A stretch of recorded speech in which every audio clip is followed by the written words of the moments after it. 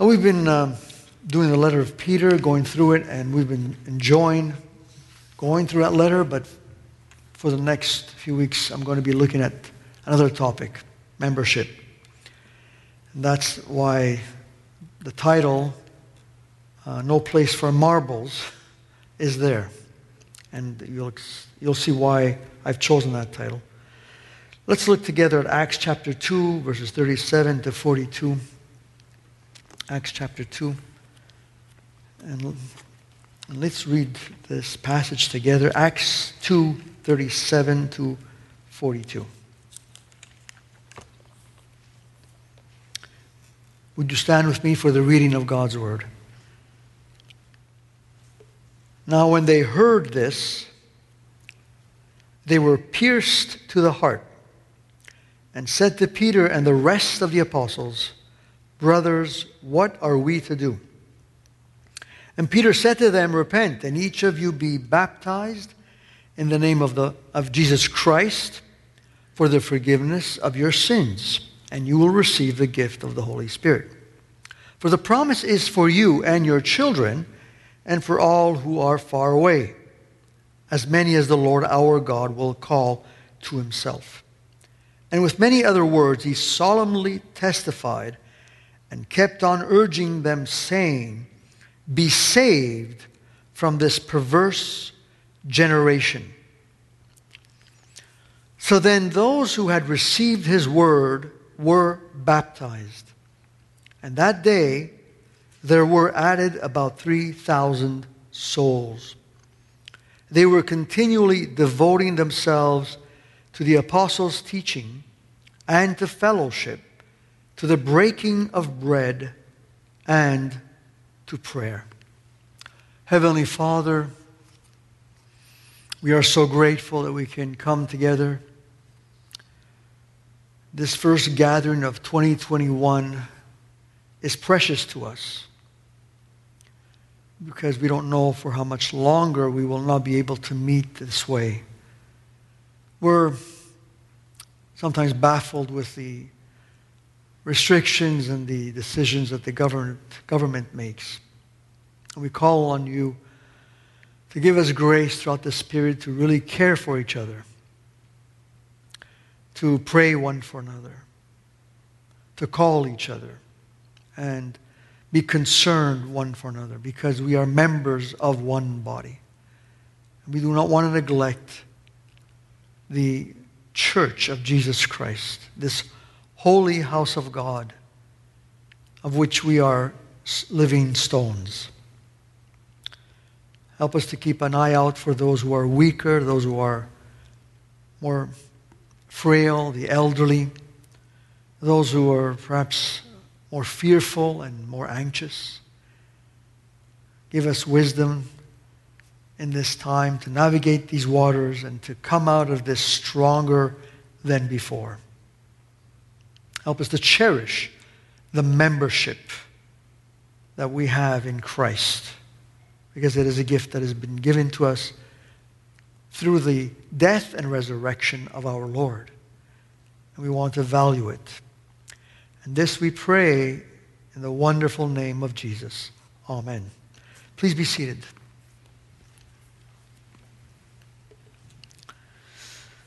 What are the first thoughts that come to mind when the word membership is said? Amazon, Costco, right? We think of membership and we think of benefits. For example, if you are an Amazon member, maybe a Prime member, you have items that you can order online and they will not be charging you shipping costs. And perhaps you have access to Prime movies or whatever it's called. And if you're a Costco member, well, you have quality items at a significantly lower price, even though some say it's not the case, but fuel is much less than anywhere else. You can return hassle-free any item you buy at Costco, right? These are some of the benefits. There are other benefits, but they don't come to mind right now. But anyways, there are benefits. And that's what we think when we think of the word membership. This kind of thinking has been adopted by the church.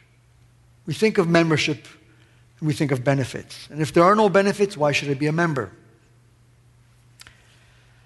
I read an article on the benefits of church membership. There are a whole bunch of them, by the way. Look on the net. I just picked one out. Here are some of the benefits of church membership. Friendship. You develop lifelong friends through connection with church members.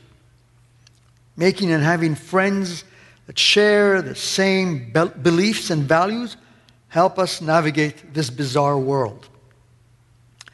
Secondly, opportunity to make a difference. You can volunteer to help others who need help.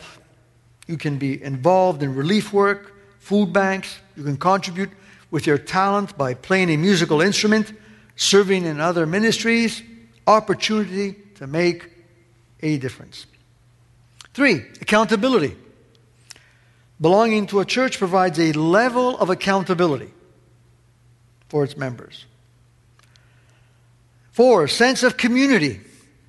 Many live in isolation and don't even know their neighbors on their street. Belonging to a church provides interaction with other people. Personal development. As Christians, we are all on a journey of personal and spiritual growth. A church is a great venue for this kind of growth. Social events. One of the many perks of being part of a church body is the availability of social events. Whether the event is a Bible study or a baby shower, the opportunities are there. And the 7th one, I added this, is mine. You can find your future spouse.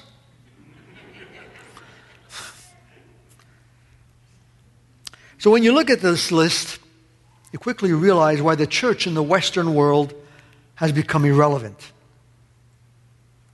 It's sad. We're weak and we become pointless. See, all these benefits I just read, I can get them at the Rotary Club. All of them. Little wonder the church has lost the respect that it once had. There's no mention of the gospel. No mention of sacrifice.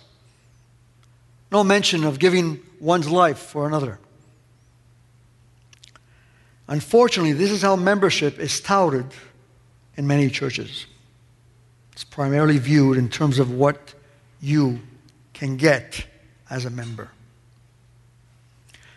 Church membership has nothing to do with benefits. Nothing.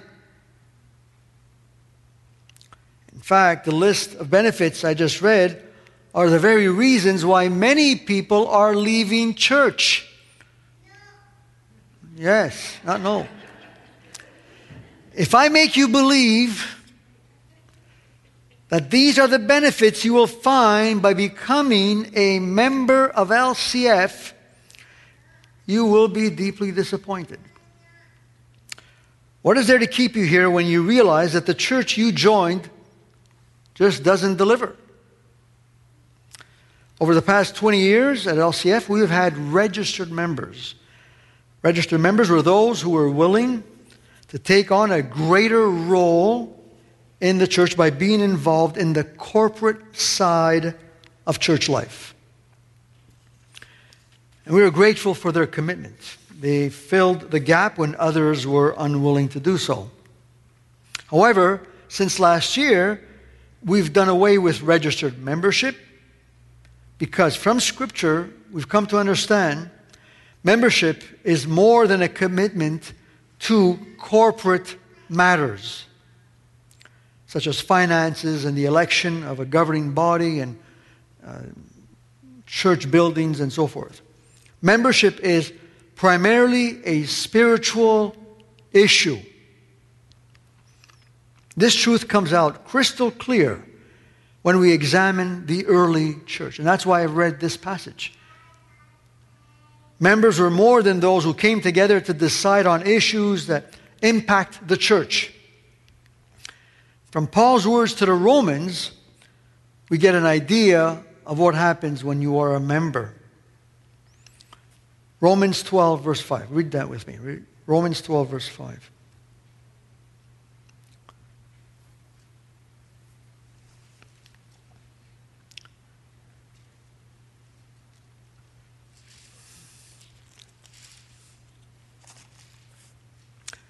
So we who are many are one body in Christ. So as members, we become one in Christ. And individually, members. So we're one and many. And individually, members one of another. Members one of another. So I'm a member to you, and you are a member to me. There is a connectedness that exists between blood-bought believers that exists nowhere else. Not at the Rotary Club, not at Costco, not at the golf club, not at the yacht club, or any other association. The members of Christ Church are uniquely united to each other in mutual dependency. Your growth depends on us, and my growth depends on you. Without you, I can't grow. Without us, you can't grow. It's remarkable. Each believer loves, serves, esteems, and is bonded to the other. The existence and function of one member is necessary to the usefulness of the other. There's interdependency and interconnectedness. That's the gift that God has given to us in Christ. So let me use this illustration that I've said many times before. A church can either resemble a cluster of marbles together in a bag, or a cluster of magnets. Marbles in a bag are held together by an external receptacle, a bag, that keeps the marbles together. Now, if the bag, however, is torn, the marbles are scattered, they go everywhere, and the torn bag reveals that the marbles were never one. They were held together by this receptacle, the bag. And many churches are nothing more than a bag of marbles, especially when the concept of being a member because there are benefits for me is embraced. So what keeps members who are seen as marbles or behave as marbles because they're in it for the benefits, what happens? Well, they're there because there's a gifted pastor, a beautiful building, the children's program, the music program, the academy, social events, community outreach, friendships, and maybe good-looking girls. Yeah, that's true. I've seen guys that come to church because of good-looking girls. But once the bag is torn, once the benefit is removed, and members scatter like marbles, there's nothing there to hold them together because the benefit is gone. And we've seen many churches throughout COVID, by the way, so many have closed. Because once you remove the benefit, there's nothing holding them together. And we've witnessed over the years individuals who've left LCF. And I remember it used to bother me. It would tear me apart when someone would just leave. I would pray over it and lose sleep over it and call them and whatever. And then I realized the reason they had left is because a benefit was no longer there. It wasn't present. So they just picked up and left. Their raison d'etre for being members was revealed. The truth came out. The early church had none of the benefits that most churches today enjoy. They had no music program, no buildings, no gifted pastor, no social events. The church had no visible attractiveness. What they had was danger. That's all they had. Persecution, difficulty, hardship. People would say, what makes you want to be part of that?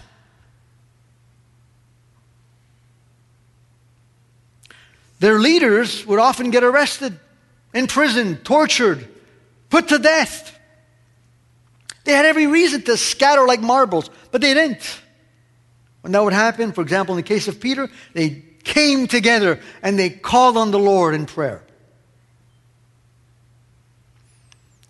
The early believers were not marbles. They were magnets. They were mutually dependent and interconnected in a supernatural way. There's no explanation for it. It's supernatural. And this is the kind of church we want to be. A church that pleases God. A healthy church that reflects these kinds of traits of magnets, interconnectedness, and a deep love and respect for each other. A church made up of members who are not in it for the benefits, but who are in a covenantal relationship. A covenantal relationship. We don't want to be marbles. We want to be magnets. So let's look at the early church and see what kind of magnets they were, what it means to be a magnet. Verse 41, we read, "So then those who had received his word," Peter's message, "were baptized. That day there were added about 3,000 souls." This text deals with the birth of the church. Before his ascension, Jesus told his disciples to go to Jerusalem and wait for the endowment of power. He didn't condition them. He didn't tell them, you're going to be speaking new languages. No conditioning whatsoever, as many churches do today. There's none of that. He said, wait for the endowment of power. And after 10 days of praying and waiting, in fact, they were sitting. They weren't even kneeling when they were praying. You can read that up, by the way. It says, as they were sitting, they were filled with the Holy Spirit. 120 of them were gathered together. And immediately after that experience, Peter stands and boldly preaches the gospel. The fearful, the intimidated Peter, the brash, became different. He was under the controlling influence of the Holy Spirit. And he quoted Scripture. And he exposited from Scripture that Jesus was the Christ. Not anecdotes, not stories, Scripture. And he explained the passage. It's remarkable. He explained how Jesus of Nazareth, the one they had crucified, now had been raised, and he was the long-awaited Messiah, and now God had made him Lord. And then we are told a number of those in this audience received the message preached by Peter. So who is Luke referring to when he writes, those who received the word? Well, they were Jews who had come to Jerusalem for a special feast called Pentecost. They had come from a whole bunch of cities, from all over the Roman Empire, because God's law, the Old Testament, the law of Moses, required that for 3 special holidays, 3 special feasts, all Jews were to come to the temple, one of them being Pentecost. And they came for this special feast. God orchestrated the events so that on this day, on this special feast, the church would be birthed. Not before and not after. On this day, during Pentecost. Everybody, when people think about Pentecost, they think about tongues. And that's sad. Yes, the gift of tongues was there, but so was a whole bunch of, there was a mighty rushing wind. There was a whole bunch of things happening at Pentecost.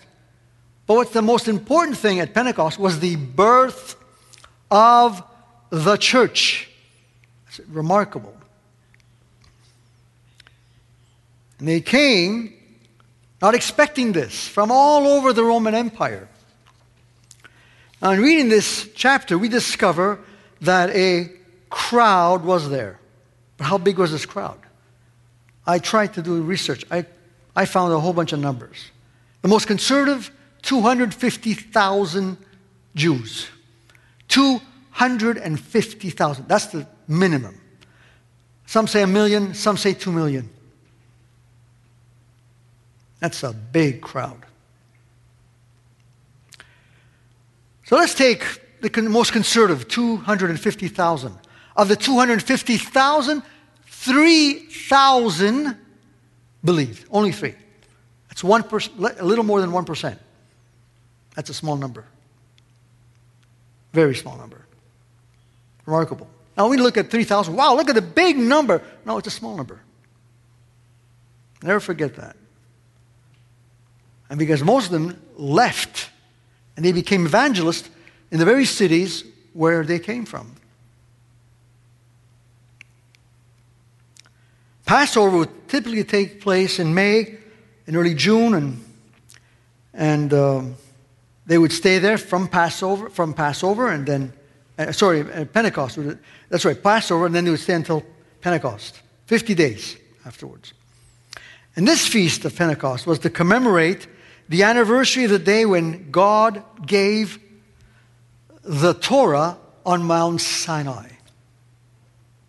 And also, it was the Feast of Ingathering. So they would come to the Lord with their harvest, a sample of their harvest, and thank God for the harvest that He had given them. So to commemorate the ingathering, or this large harvest of wheat in their fields, as well as to commemorate the day when God gave the Torah on Mount Sinai, they came to celebrate Pentecost. So they would remember the event on Mount Sinai, and they would thank God for this harvest. On Mount Sinai, God wrote His word on tablets of stone. But at Pentecost, God wrote His word on hearts of flesh. He quickened them. They never expected it. It came like a thunderbolt. They were standing there and listening to Peter, and something happened. Like a mighty rushing wind, the Holy Spirit moved on this massive crowd of 250,000. And touching one, touching another, and another. It was the work of God, monergistically, sovereignly, choosing those whom He had foreordained to salvation. Not everybody. 3,000. In the Gospel of John, we read Jesus' words to Nicodemus concerning the new birth. And this is what Jesus says. Look at it. John 3, verses 7 and 8. Look at this passage. It's powerful. Do not be amazed that I said to you, you must be born again. The wind blows where it wishes, and you hear the sound of it, but you do not know where it is coming from and where it is going. Do you think Nicodemus wasn't there? Would you think he would have remembered these words that Jesus told him? Of course he was there, because he was a faithful, devout Jew. I could imagine Nicodemus being there and just feeling this wind. And so is everyone who has been born of the Spirit. Sovereignly, God moved on certain hearts of Jews who were chosen before the foundation of the world, and gave 3,000 of them, of this massive crowd, the gift of new birth. Now the question, how do we know they were 3,000? I mean, this massive crowd, did they all get a wristband? Was there some kind of glow on their face? Think about it. There's only one possibility, and it's a text that tells us, by the way. The apostles immediately organized a special event where the new believers confessed their faith in Christ. Water baptism. Water baptism. There's no other explanation. Water baptism. That's how they did it. And while these new believers in Christ were being water baptized, someone was keeping a record. Yes, there was a record of everyone who confessed their faith in Christ while being water baptized. Now, water baptism was a practice that already was in place even before John the Baptist. I'm not going to go into that right now. It's much too lengthy. Let me digress, though. There are two objections that I would like to address. First, the necessity of a baptismal course. Because many people look at this passage and say, look, they got saved and they got baptized. We should do the same thing. I've seen churches where the pastor wants to receive Jesus tonight. Okay, let's go. Let's get them baptized right now. I've seen that happen. And that is not biblical at all, by the way. I'll tell you why. People have told me, John, why is there a baptismal course? Well, in the book of Acts, we read that as soon as they did believe, they got baptized, and people who use this passage try to support that position that they can get baptized right away. I've had people come to me and say, listen, I was in Israel. Yes, that's beautiful. I've always wanted to go. I said, that's beautiful. And what did you do? I got baptized. That's not scriptural. It sounds scriptural. I got baptized in the Jordan River. It was really nice. I'm sure it was, I said. It's not scriptural. I'll show you why. See, they base themselves on the fact that it has to be spontaneous. They have to feel it, type of thing. And this is what happens when we don't rightly divide the word of truth. We need to keep in mind the identity of those who got baptized. Look at verse 5 in chapter 2. See who they were that was there, that got baptized. Read it carefully. Now there were Jews. Jews. What kind of Jews? Residing in Jerusalem. Devout men from every nation under heaven. Two things. Jews and devout. You know what that means? That means these are people that knew God's word like the back of their hand. That's what it means. They were God-fearing, law-keeping, scripture-reading Jews. Now, you didn't have Gentiles here. The only Gentiles that were in Jerusalem, because they were pushed out. No Gentile was allowed in Jerusalem during Pentecost. That was one of the requirements that the Sanhedrin had agreed with Rome, with Herod in particular. They didn't want any Gentiles during Passover and during Pentecost. No Gentile. In other words, nobody who didn't know the law. Because they would be contaminated by touching a Gentile. And because they were like sardines, they couldn't afford that. So they had the Gentiles just wait outside of the city. Do whatever else you want to do. Leave us alone. Jews, devout. That means they knew God's word. So when the Holy Spirit worked in their hearts, all the Holy Spirit did was convict them that Jesus of Nazareth was the Messiah, the one they had been waiting for, the one they had been praying for, the one that they were waiting and longing for. But they knew God's word. The word of the Lord became clear to them. It all came together. It all fit together. They said, of course. He's the one. 3,000 of them, not the rest. So in my 40 years of ministry, I've never had one person who accepted the Lord Jesus Christ, who received the gospel and believed in it, who understood and knew scriptures. Most of them didn't. Most don't. I've never met a devout Jew. Because if I would have met a devout Jew who knew scriptures, I would have said, you can get baptized right now. That's why the Ethiopian that had come to the temple and was returning back, Philip baptized him right away. Of course, this man was reading scripture. So these wonderful meetings where you see hippies coming together and say, let's just kumbaya and get baptized, that does not appear nowhere in God's Word. Nowhere. And they use this passage and they're making a big mistake. The second objection, membership. Some people have told me membership is nowhere in the Bible. It doesn't exist. But that's really hard to... You'd be hard-pressed to prove that one because it's everywhere.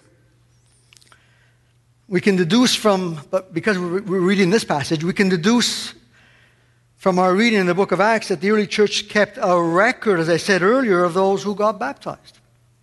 It had to. Otherwise, Luke would have never said, and around 3,000 believed. This was not simply a head count. There was an actual record keeping of the names of those who got baptized on that day. Now, I have found this nowhere in any... I've read commentaries after commentaries, and nobody picked this up. I'm not sure why. But the reason I can say this safely is because they were Jews. And Jews loved genealogies. Jews loved record keeping. They were meticulous. You know, if you speak to a Jew, a serious Jew, not a secular, not a liberal, doesn't care, a serious Jew, you tell him, who do you descend from? He'll bring you, and he'll tell you everything about his lineage. They don't need Ancestry.com. They don't. They laugh at that. I know exactly where I come from. I know my ancestry perfectly. I know my uncles and my aunts and where we come from, which tribe. Jews don't need Ancestry.com because they are record keepers. Read the first book of the New Testament, the first one. Who would ever start a book that way? Who would ever start with a whole bunch of names, like a telephone book? Would you start a book that way? Jews would. Because for the Jews, genealogy is everything. It's everything. So when they got baptized that day, they didn't just say, okay, 1, 2, 3, 4, 5. They didn't do that. No. 1, your name. Where are you from? Say, how do you know that? Because Luke says, and there were men from Rome, Egypt. He knows specifically the towns, the cities, the areas. You think he just guessed it up?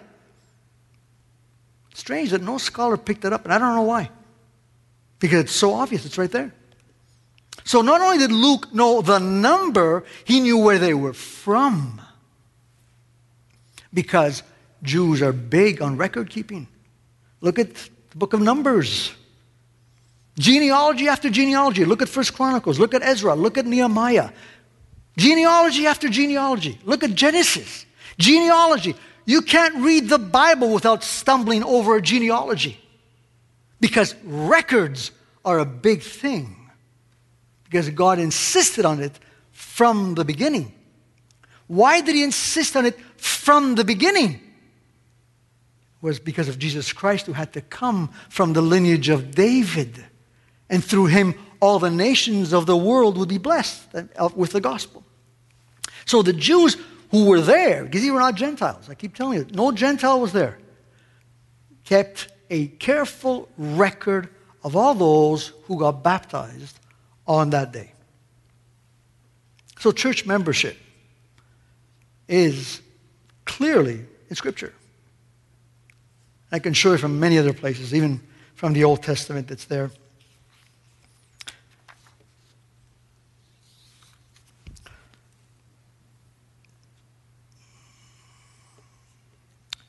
In his letter to the Corinthians, Paul speaks about the importance of membership.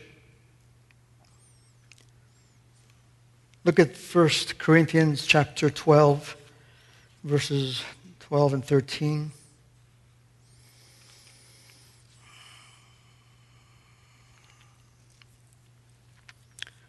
For the early believers, you could not be baptized and not be a member. It just didn't exist. You were baptized, you're a member. It's not only believe and be baptized, which is what we commonly know, but it's also be baptized and become a member because you are a member. Baptism means you're a member, according to Scripture. 1 Corinthians 12 and 13. For just as the body is one, and yet has many parts, and all the parts of the body, though they are many, are one body, so also is Christ. For by one Spirit we were all baptized, and this is the baptism of the Spirit. It says right here, we were all baptized. We as believers, as children of God, we were all baptized into one body, whether Jews or Greeks. Because there were some saying, only the Jews were. No, Paul says Jews or Greeks, anyone who's a believer. Whether slaves or free, because in those days, slaves were insignificant. And Paul says, no. He's a believer, he is baptized into the body. And we were all made to drink of one Spirit. Notice how many times the word one appears. And notice how many times Paul is stressing the fact that we are members of one body. Because we're all members. All believers are members. That's the thing. The moment they're baptized, they're members. When a person is born again, the Holy Spirit baptizes him into the body of Christ. In fact, a Christian becomes a member of the body at salvation. Water baptism that follows the new birth, the ordinance, is a confirmation of the work of the Spirit in a believer's life. And as I just said, this means that we need to change the way we carry out this ordinance here at LCF. Our baptism course must include membership. It can't be separated. The early believers here that we see that were well versed in Scripture and understood who Jesus Christ was and were empowered now to go into their own respective cities back home and became the first evangelists, the first missionaries, if you would. They were baptized and they understood that meant membership. It's not that they were baptized and then months down the road they did a membership course. No. Membership means baptism. Once they were baptized, they understood. They were members. And that's what we need to change here at LCF. So first, church membership is covenantal. It has nothing to do with benefits. Nothing at all. Secondly, church membership takes place at new birth. Spiritually, you are baptized into the body of Christ. And therefore, when you get water baptized, that is when you become a member of the church, according to Scripture. So therefore, your water baptism is an open declaration that you are part of the body of Christ, that you've been baptized into the body, that Christ is your Savior. What a privilege, what an honor to live this way, to honor our God this way. He gave us His gift. Now, I had planned to speak on membership, and the more I studied, the more these truths came out, and they struck me, and they convicted me. And it's remarkable that at the same time as I was preparing this message, what I discovered was that we may not be able to meet for the next little while. And if we're marbles, we're going to just pull away from each other. We will. But if we're magnets, if the Holy Spirit has really baptized us into the body of Christ, if he has convicted us of our sins, and we receive the gift of new birth because he chose us before the foundation of the world, we will not abandon each other. It won't happen. We're going to pray one for another. We're going to serve one another. We are going to be continually alert to each other. That's what's going to happen. We're not going to forget each other, no matter what restrictions the government may put into place. Now, there are many restrictions I just don't agree. I think they don't make sense. A law has to make sense. Some laws just don't make sense.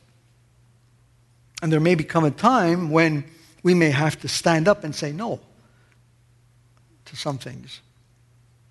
And if that's the case, we will all feel it together. We're, as a church, as we follow the Lord, as we care for each other, we're not going to just get on the news and just start becoming crusaders just so that we can get our name on the news. That's not our interest. Our interest is to honor the Lord.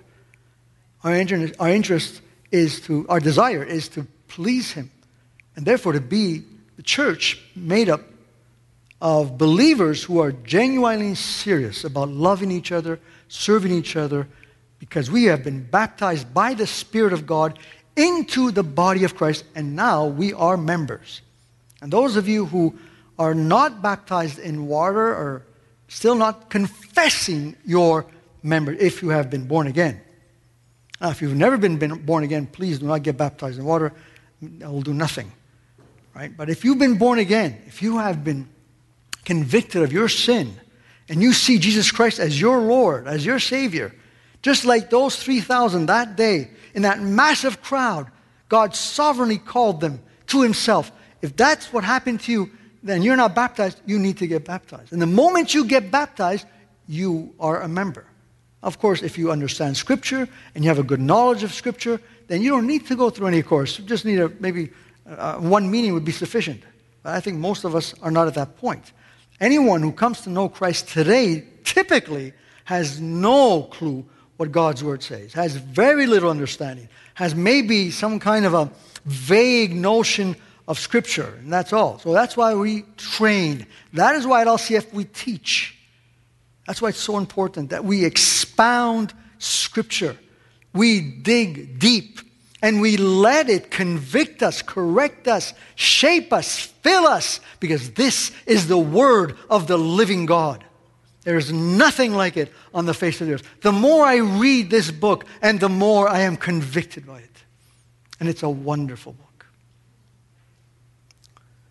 And so I pray that these changes that I've suggested in the message, but that are clearly in God's Word, will be implemented here at the Church of LCF. And that most importantly, throughout this COVID season, that we will be the church that God has called us to be. Not marbles, no place for marbles, only magnets. Let us pray. So Heavenly Father, we come to you with grateful hearts. We are amazed and taken back with everything that you reveal to us in your precious word. As we read these verses, they strike us, they convict us, they are so alive. Thank you for your word. Thank you for this birth of the church. You promise, Lord, that the gates of Hades will not prevail. You think of the humble beginnings of the church and how you used those 3,000 to spread the gospel all over the empire. Now the word of God spread so rapidly.